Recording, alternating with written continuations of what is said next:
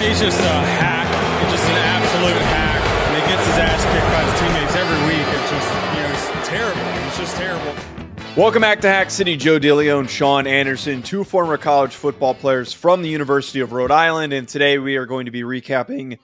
Wow, that was a bad voice crack. We are going to be recapping the action from week 2 of the FCS playoffs. Sean, it's not the semis, by the way. It's not the semis. This is week 2 of the FCS playoffs, in case you need to be reminded that.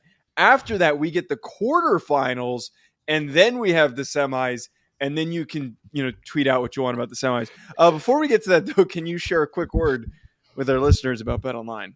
Yeah, I'll tell all the jackass narc sticklers that I guess have never been confused about a playoff format system or the terminology used in it. I'll talk to them about BetOnline. You made a bad mistake. Dork loser you made it. Who cares what it's called? Who cares what it's called? I don't. And I admitted on the show when I was talking about it, I don't know the difference, and I never will. They all have different semifinal means that there's 2 teams left. Who cares? There's 4 teams left. There's 2 games left. How much do you care about that? That it's called the semis. Look, on a scale of 1 to 10, how much do you care? The criticism that you got for tweeting about Montana's ranking, unjustified. You not knowing how a playoff bracket works is really problematic. Oh my God, I know how it works. I know how it works. And I was right in that tweet. And I was right. I'm a correct person. But sure. Yeah, I didn't. Pardon me. I called it the semis when it should be called the double quarters or the quarters or the first, second round beginner trial. I don't care what it's called. I was right about the tweet, but because people can't handle that, they like to point out the one deficiency, one tiny continuity error that so they can get some blood stirring going after a podcast host. Go screw bunch of stickler losers. If this is the reaction that you wanted, congratulations. You have a target on your back. I haven't thought about you once. You've got a target on your back. So you got to be correct. I guess I do have a target on my back. But, oh my God, you don't understand how many times I revise tweets, and I make sure that I put out exactly what I want to put out. I'm going to call everything the wrong term from here on out. I don't care. I don't care, Joe. Bunch of losers up my ass about calling it the semis. Oh, my God. All right, do Holy the read. Hell. I'm reading the responses here while you do the read. Oh, yeah. And by the way, I only give snippy responses to those that were just challenging me on that semis point. Everyone else that just had a fair gripe, I don't care. That's fair game. Whatever. The holiday season is off and rolling. Can't you tell with my joy and exuberance of holiday energy to kick off the show? NFL, full stride, NBA, NHL. Those are hitting mid-season form. And then college football is obviously losing its mind. BetOnline is your number one destination for all your sports wagering info. Be like Kwame, longtime listener Kwame, who sent in a bet slip from this past weekend where he went 5 for 5 betting on the FCS. He knows what he's talking about. Even if Joe or I don't always know what we're talking about, you might. You might know a lot about your team or a team that you've played. So why don't you wager on it? Make some money. Head to BetOnline today and remember to use our promo code BLEAV. That's BLEAV for your 50% welcome bonus on your first deposit. BetOnline, where the game starts. Sean, let's start off with the first game to get really quickly out of the way here. South Dakota State beats Mercer 41-0. I'm sorry, South Dakota State fans. I know that we've got a large contingency of you that tune into the show, but this is getting the North Dakota State versus Drake treatment. Yeah. Y'all, there's nothing to take away from that. That was a preseason game that you played in the second round of the FCS playoffs. I will say I found it extremely hilarious that the Mercer team tried to do the tough guy bit and warm up without their shirts on, and then they got smoked 41-0. That never works. That never works, by the way. There was nobody in South Dakota on the field for South Dakota State that was thinking, oh, man, these guys look really tough, man. They don't have their shirts on. We got to be really worried. No, they were laughing at you. Don't do that. But, yeah, quick takeaway. Blew past him. Mark Gronowski, Walter Payton Award finalist. Great win for the Jackrabbits. That's all I got. Yeah, not a ton to break down. I don't always oppose the shirtless in the cold. I think it's for yourself more than it is for the other team, especially if that other team consistently plays in that cold. It's so you can psych yourself up and say, this doesn't bother me. We're going against Goliath, and Goliath won this one. I've never really been that irritated by it. There are other pregame stuff, like all the meetings on the field before, and the breakdowns and all that. But that didn't bother me as much. This game, it went exactly how we felt like it was going to go. I mean, go ahead, let Isaiah Davis get in his full form in the playoffs. Good luck, everybody else. It's dangerous. Mercer, you played at the buzzsaw. You had a good team this year. You had a better team than I thought they were going to be after like week 3. They made the playoffs. And unfortunately, you had to play South Dakota State. It's just unfortunate. They're a better team this year. The team that they will be facing in the quarterfinals, they are going to get the chance to face off with Villanova. Villanova, there were a couple blowouts. This one was actually more lopsided, a little bit of garbage time points scored by Youngstown State, but 45-28 for Youngstown. Early on, we started to see, first of all, I thought this game was going to be a lot closer. I really thought that Youngstown had some offensive prowess, and they were clicking early. This thing was close early, and then we just saw Villanova meticulously pick them apart, and they've got a lot of really good athletes. I think I underestimated the level of athletes that they have at receiver, at running back, at tight end, because they don't have a guy that put up 1,200 plus yards or 1,100 plus yards or even like 1,000 yards really at any of their positions. They just had a lot of guys that were like in that 800 range, a lot of just really good stats, but nothing elite. But as we see, it's more important to have a well-balanced receiver room than it is to have that elite one. And I think it was perfectly summed up by the highlight that was constantly recycled on Twitter and also on ESPN during these halftime shows. The one play where Villanova's wide receiver could not have been any more wide open. It was a lob pass that was thrown to him, and he streaked all the way to the end zone for a touchdown. Easy, unscathed victory for Villanova. And I'm going to be straight here. I think it's a very tough task to beat South Dakota State, but South Dakota State should not take them lightly because they're a team that has a little bit of juice and that can move the ball quickly. Yeah, Villanova impressed me with their offense, mostly because Rajon Pringle only got 1 catch for 5 yards, and they still put up 45 points. He has kind of been their dynamo on the outside at wide receiver. He's been good. He's the one that gets the touchdowns, the long catches, and Connor Watkins and company just made it work. They made it work on the ground. Watkins was impressive, 2 rushing touchdowns, Barley a touchdown, Jalen Jackson, we talked about him last week. He had 2 touchdowns on the ground. They took advantage of Youngstown State, and Youngstown, this is kind of what we saw all year, right? Like they're going to beat the bad teams, and then when they play the good teams, it's going to be they're going to be up and down. They're going to be a little inconsistent. They are not the team that is going to completely play up to their opponents. They'll beat the bad ones. They don't play down to other teams, but they couldn't hang. And it's just time in the season where we got to get real. Villanova expected to win. Villanova did win. South Dakota State, tough draw. That's the buzzsaw. No bones about it. Layer up. And I feel like a lot of the theme of this show and next week's show and then the semis show will be about how teams do playing in the cold, because that made an impact. Yeah, I think that, yes, it definitely does make an impact. A lot of these high-seeded teams are ones that have very, very frigid climates. Final thought, I really think that this is justification for anyone that criticized why there were 2 CAA teams ranked where they were. I understand that the other one, which we're going to get to, it was CAA on CAA. But a mid-tier Missouri Valley Football Conference team is not really on the same level as a top 2 CAA team. That's something that I feel like a lot of people just don't want to really recognize. They too many athletes, too much speed, too many weapons. They think the CAA is the ACC, and I think that if anything, that there's a lot of really talented teams playing right now in the CAA.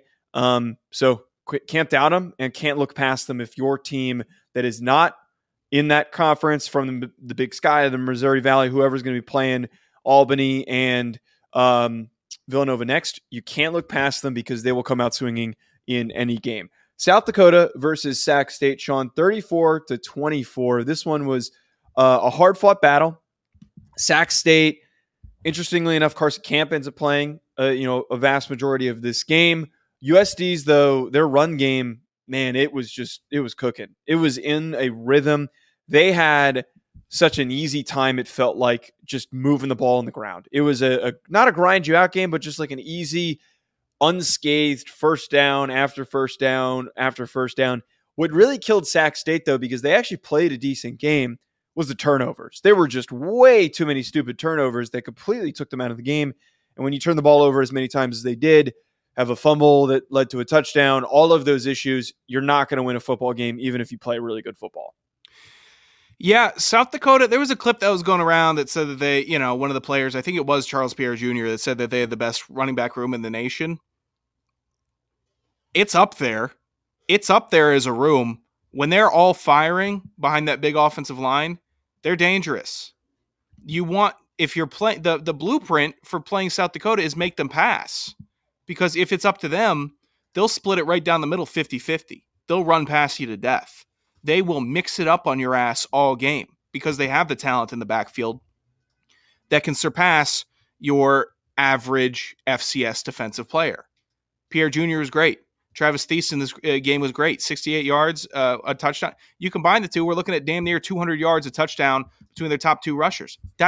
What more do you need in a playoff game this late in the year when we're going to be facing tough conditions, when you're going to be playing staunch defenses? You want a team that can ground you into the dirt, and they don't give up that many points, especially how we saw Sac State be so strong last week. They put up 24, held them to 24. A Sac State team that was rolling, deflated them. The fight after the game was embarrassing. Who was it? Fulcher that threw the punch afterwards? I saw the scrap. I'm not reading too much into it. It's just like, if you can do that, if you can make another team want to fight you after the game, which happened to us a lot, where we wanted to fight the other team a lot. That means that you were rent-free, you beat the hell out of them, and you won the mental warfare. Because more times than not, when we were losing, I was buckling my helmet up and putting my gloves back on to go back into the mix of the handshakes in case a fight broke out. Because I knew that we just got our asses busted. South Dakota is a team that's capable of doing that. That's kind of the whole point that I'm trying to make. Be wary, because when they are clicking and Aiden Bowman is protecting the ball the way that he did and just being efficient in the pocket, this is a thorough-ass team. South Dakota is a good team. A game that was very highly talked about leading up to the week and after the game. North Dakota State beats Montana State in overtime 35-34 off of a blocked extra point. I'm going to get to that in a second, just to share the specialist perspective, being a former long snapper, and why I think that thing got blocked. But I have to acknowledge here, my lead into the game, I thought, hit perfectly. A lot of these games over the stretch where North Dakota State struggled, there was this strange emphasis on Cam Miller, Cole Payton being the primary ball carriers. And we didn't see the same level of consistent North Dakota State involvement of their deep running back rooms like we've had in the past. And what happens in this game, TK Marshall, Rajah Nelson, and Tamarick Williams, they all combine for 20 touches, which isn't crazy, but Tamarick Williams goes off for 162 yards on 11 carries and 2 touchdowns. But it helps that Nelson averages 9.2 yards per carry, and Marshall averages 13.3. I think that very early on they realized that there was going to be this heavy emphasis on trying to eliminate the quarterback run game because Cole Payton and Cam Miller could not really get their game going. And they knew, hey, this has worked for us in the past. We need to continue to stick to this. And it was a back and forth game. The way that they were able to pull this out and put themselves at least in a position to win in overtime was because they ran the ball so freaking well. I'm glad you noticed that, Joe, because I noticed it also. The Montana State defense was keyed in on stopping everything in between the tackles. When they were busting the runs out on the perimeter with the running backs, the linebackers were already fitted too tight. So the blocks were easier, springing in massive gaps. And then that's why we see 70-yard touchdown, 40-yard touchdown, 45-yard touchdown. It was a perfect pivot from the game plan for North Dakota State. They said, oh, you guys are going to keep on crashing inside? Watch this. We got wide receivers that can block. We got tight ends that can block. We'll close your asses off. We're going to give them a lane to glory. I don't need my quarterbacks running it. Look at this running back room. Another top running back room when they're utilized like this. impressive as hell, that coaching decision from North Dakota State to say, we're going to adapt and change, and we're going to run the hell out of the ball outside the tackles because they keep on fitting inside. Montana State played a hell of a game, though. Tommy Mellott really impressed in this matchup. Sometimes I don't know what it is about him. He launches that ball. He has a cannon. He is an athlete. He is strong. I'm in on him. There is some use for him on football teams, man. We got to definitely bring up, though, he did suffer an injury. There were a lot of people that were talking about the injury that he suffered and the significance of it. I just kept seeing a lot of individuals on Twitter. Chambers was banged up also. Chambers broke off a pretty impressive run also. I mean, look, it was a fantastic game. It was a great matchup. Tons of dramatics. North Dakota State just outcoached Montana State. Plain and simple. Because Montana State had the players. They were at home. I felt cold watching the game from my phone, freezing. I could feel it. On that, go ahead. No, I didn't mean to cut you off. I thought that was funny though that you brought up the.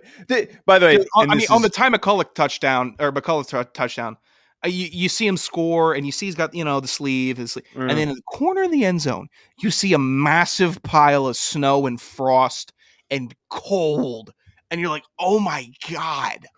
It's too intense. Prayers up for Delaware for trying to fight through that, and we're going to get to that in a second. That was a bloodbath.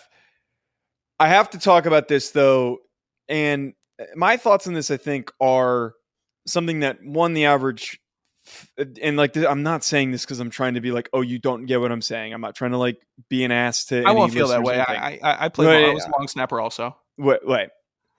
All I'm just trying to say is I think generally most football players don't really understand or don't really know the intricacies of the kicking game. And most fans outside of that also don't understand the intricacies of the kicking game. If I were to make an assessment of what happened on that play, my best speculation is I think that because this kid, and we've all kind of joked about this 6'8" kicker, and he missed an important kick against Idaho that cost him. It almost feels like two things led up to this. The ball clearly came out on a low trajectory, which is always just a nightmare situation for if a guy jumps late over the top of the long snapper and gets his hand up, that thing's getting batted down. More often than not, and there's a reason why a lot of kickers aren't built like punters. There's a reason why a lot of kickers are usually a little bit more compact, normal sized in that 6 foot range. We never see a 6'8" kicker because a lot of times the ball does come out on a lower trajectory. Just from my experience being at camps, being around guys that played at other college programs, being around guys that were combo players and better punters, and just knowing that aspiration for a taller player that was a combo, enticing them to punt instead because they're going to have a much better time. I don't know if this kid was a combo coming into Montana State, but he should be punting. This guy should be punting. He looks like he's got a decent leg. He looks like he's got pretty good power. I just worry that that low trajectory cost him in this situation. And it also feels like there's so much more room for error in his setup. There's so much more room for error in his steps. And it feels like in this situation, the operation was definitely slower because it takes him a lot longer to get where he needs to swing on the football.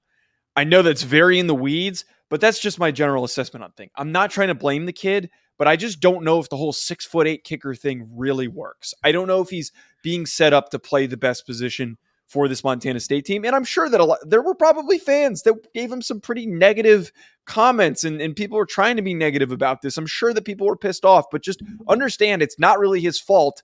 It's a really big, hard uphill battle for him to succeed. I remember when I was at the William & Mary Monmouth game and William & Mary walked it off on a blocked field goal, I noticed how distinctly tall the kicker was from Monmouth. I can't remember exactly which one it was, but there was, let me just read this off real quick. The Monmouth specialist group, 6'3", 6'3", 6'4", 6'2". They were all tall. Whoever it was, I know those are kicker punters, and one of them was a punter. I get it, but when he was kicking extra points and he was that tall, it was coming out flatter. And we noticed it early on. That's going to be a problem. That could definitely be a problem. It's coming out too low. A hand should be grazing it. And Lo and behold, it did. So I like your breakdown. I think the shorter kicker is the way to go. You get that arc and you eliminate a risk. You do. And for anyone who thinks I'm like over speculating on this, it's the same way in almost the reverse of like, I'm not going to invest in a quarterback that is, that's under a certain size threshold. Actually, I think the better example here is having a 6'8" center is not a good idea. Having like a 6'7" center, there's certain size profiles you look for these positions. And I think that this certainly applies for a kicker. I don't know if the kid can punt, but I think that kid needs to make the transition and start to punt because it's twice now. It sucks for this kid. I feel so bad for him because it's like twice now that it's cost him because, they might have had a higher seed. They might have been in a better position. Who knows what could have happened if they beat Idaho and then here they are losing because of a blocked kick. It's tough. Well, I'm glad we got the expert's opinion and not saying that sarcastically on the specialist debacle because there will be some Bobcat fans looking for an explanation. Yeah. Albany versus Richmond. This is also a boat racing 41-13. I appreciate the Albany football account tweeting out co-champions in regards to the fact that they beat Villanova by 21 and they also boat raced Richmond, who was one of their co-champions. My really only takeaway from this, we said this leading into the game, their defense is really freaking good. Legit. This is one of the best defenses in the country. They were all over that defense. So many sacks, tackles for loss. I'm telling you right now that I think they beat Idaho. I really think that Albany's going to beat Idaho.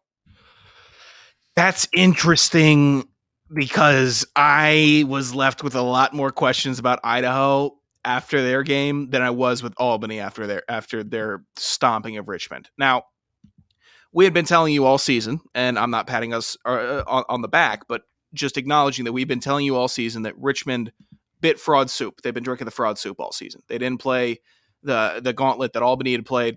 Albany, legit. Poffenbarger, legit. Told you all about Woodell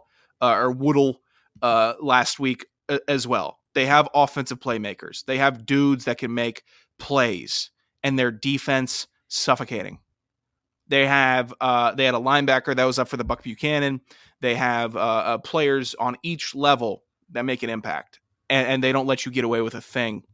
Incredibly well coached team, and this is how you dismantle a program in your own conference in the playoffs. This is how you dismantle a program, build momentum, and move the hell on.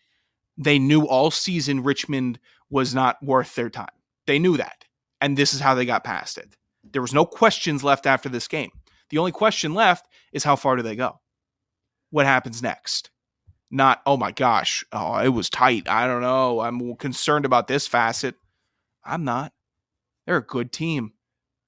I really do think, I don't think that they get past South Dakota State, but I really think that this team goes on to potentially goes on to the semis. I think it's really, really plausible, especially after what you just said. They're going to compete with Idaho. Idaho's worst. The worst thing Idaho has going for it is that they're in a dome. Iowa survives against SIU in overtime off of a field goal, 20-17. Was watching this. It was kind of the replacement of Pac-12 After Dark for me that I got to actually just solely watch this, not have anything else on. I want more just Kibbe Dome. If with no more Pac-12 and all the scheduling issues, I say that every week ESPN2 puts on Kibbe Dome After Dark. Big Sky, that's funny. That. I like to post on No. I don't want Big Sky After Dark. I don't want Big Sky After Dark. I'm saying Big Sky. Would you let me say what I got to say, jackass? No. Big Sky Conference tweeted out Kibbe Dome After Dark. That's what you're getting. So you're not having an inventive take. They stole my bit. Cut me off. I didn't see that. Screw you. Yeah, I'm sure you didn't. Idaho reminds me in Washington a lot of ways, though. I will say this. In the sense that I feel like they're a very adaptive team. They make adjustments and play different styles of football when they need to against certain opponents. So they did this against SIU. They realized that their guys weren't getting separation the way that they usually do. They realized that the pass rush was relentless, and they were coming after Giovanni McCoy. They started running the football, and they found success running the football, and that eventually helped them climb back into it after SIU was up for a bit. The punt return touchdown was huge for them. I still think that Idaho is a challenging team. But I just think that with the question marks, Albany's better than SIU.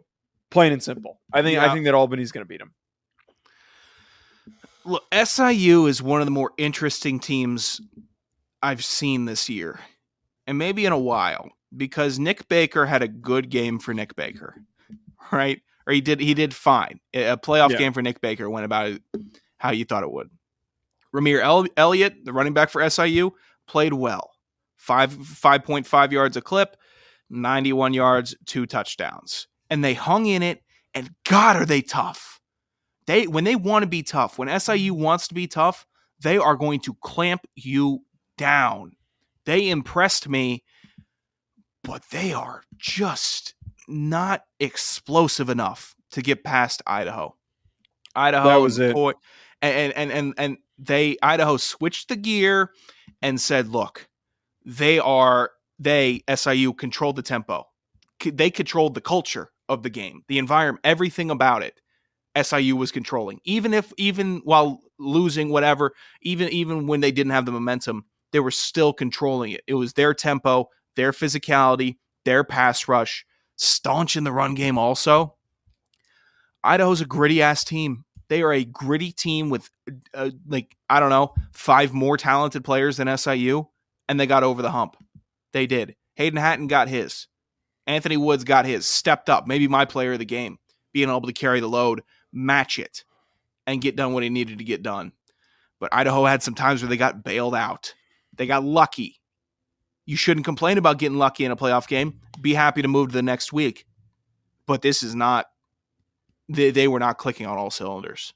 I think Albany does have the edge. As we predicted, Furman has a pretty easy time in the rematch against Chattanooga with Tyler Huff back. Big thing for me, they end up winning 26-7. Yeah. Big thing for me that I'm really paying attention to for the next round against Montana. And, we get to now find out, everyone highly debated, should Montana have been number 2 earlier on in the season? Should Furman have been number 2? Dominic Roberto hung his nuts out there in this game, man. Like he ran hard. Dude, he is the perfect running back for Furman, man. He is big. He wears no gloves. I'm telling you. He is a hard-nosed SOB. The only thing that gives me a little bit of pause is the weather looked way too nice at that Furman field that I'm kind of thinking it looked great. Are they going to travel okay if it's snowing again at Montana? But dude, I'm in on Roberto. They were a little slow to get going, which they can't do against Montana. But like if they are in a position where this is a tied football game against Montana, I got to say, I'm not sitting here saying that I think that it's a foregone conclusion that Furman wins. I'm not sitting here saying that. But I think that they are in a position where they have the offensive linemen and they have the running backs to grind you out, as well as a quarterback who can complete those passes necessary on third downs to keep your offense moving. I would have liked to see some more points, but still, Roberto, big dog in this game. There's not a ton to break down in this Furman-Chattanooga game. I said it last week. Chattanooga maxed out on their potential this year. They were a team that was going to go to the playoffs, win a game, then lose by 10-14 to Furman. That's what they did. That's what they were capable of this year. And they were not the chaos team, unfortunately. They just weren't. Furman, still an excellent program, but travel well. It's still a problem if you got clear skies in Montana, Joe, making that trek. From North Carolina or from the Carolinas to Montana in December? No. That's a nightmare. A death march. Delaware didn't have a shot. What were we thinking? Why didn't we check the weather? We should have known they didn't have a shot. And you're just oh, of course. You're trying to march on the Russians in Russia. You're going to get cold. Don't compare Montana to the Russians. 49-19 ends up being the final score of that, as you kind of transition effectively into that game. Like you just said, though, as soon as I saw that there was snow on the ground before the game and his kickoff was coming around, I was like, Delaware's not going to be able to succeed. And as soon as Delaware tried to throw the ball way too much and not reading the room. Not early on. They did not realize. And then by necessity, yes, they had to then throw the ball because they were down multiple scores. But you're never, ever going to have success throwing the ball as much as they tried to in snow like that. I'm like kind of dumbfounded by that decision making, and it's just tough. You're going into a frigid area that you're not used to playing in, and these guys practice in it a couple times a year leading up to the playoffs, if not more than that. They're used to it. Here's the I think Tom Brady having like 5 touchdowns in a quarter in the snow versus the Titans in 2011 impacted a lot of offensive coordinators that now have jobs where they're saying, wow, look, the pass rush ain't getting there. We could just drop back in the snow and let it rip. Not all snow is the same. Your quarterback isn't Tom Brady. You need to find the best guy on your team that can run the football in the snow. Maybe it's a safety. If I was looking at the Rhode Island program, I would have said, Sean Antoine, come back here, run the ball in the snow. Just because you're built well, you would have been built well for it. I know you play safety, but we need to find the best snow runner. They're hard to find, and you just don't know. LaShawn McCoy's stellar at it. There's other players that have just been notably very good snow runners. Delaware didn't have it, and they didn't find it. Montana just lives in the snow. So they're all pretty well equipped. We should have known. As soon as I saw it, but the fallout from this game, the reactions from the Montana Stadium were pretty incredible about how passionate that fan base was, how loud they were, how impactful the Montana fan base is when they're playing at home in the playoffs, especially. Holy hell, buckle up, Furman. Yeah. You can bring fans. They won't get heard. I don't believe it will be astonishing if this one is close. At Joe DeLeone, at Sanderson Radio, folks, thank you for tuning in. Make sure you hit that subscribe button so you don't miss out on our preview of the quarterfinals, not the semis. Enjoy the rest of your week, folks. We'll be back. Prescription products require completion of an online medication consultation with an independent healthcare provider through the LifeMD platform and are only available if prescribed. Subscription required. Individual results may vary. Additional restrictions apply. Read all warnings before using GLP-1s. Side effects may include a risk of thyroid C-cell tumors. Do not use GLP-1s if you or your family have a history of thyroid cancer. If you've struggled for years to lose weight and have given up hope, did you know you can now access GLP-1 prescription medications at TryLifeMD.com? We're now offering eligible patients online access to GLP-1s, the breakthrough prescription medication that can help you lose body fat and weight. Listen to what people are saying. It's fun to put on jeans that you couldn't get into 6 months ago. Every morning, I look forward to getting on the scale. For anybody who's struggling with their weight, it's a godsend. And here's the best part. Your insurance may cover 100% of the cost of your medication. So go to TryLifeMD.com to have your eligibility checked right now. Get started today at TryLifeMD.com. That's TryLifeMD.com.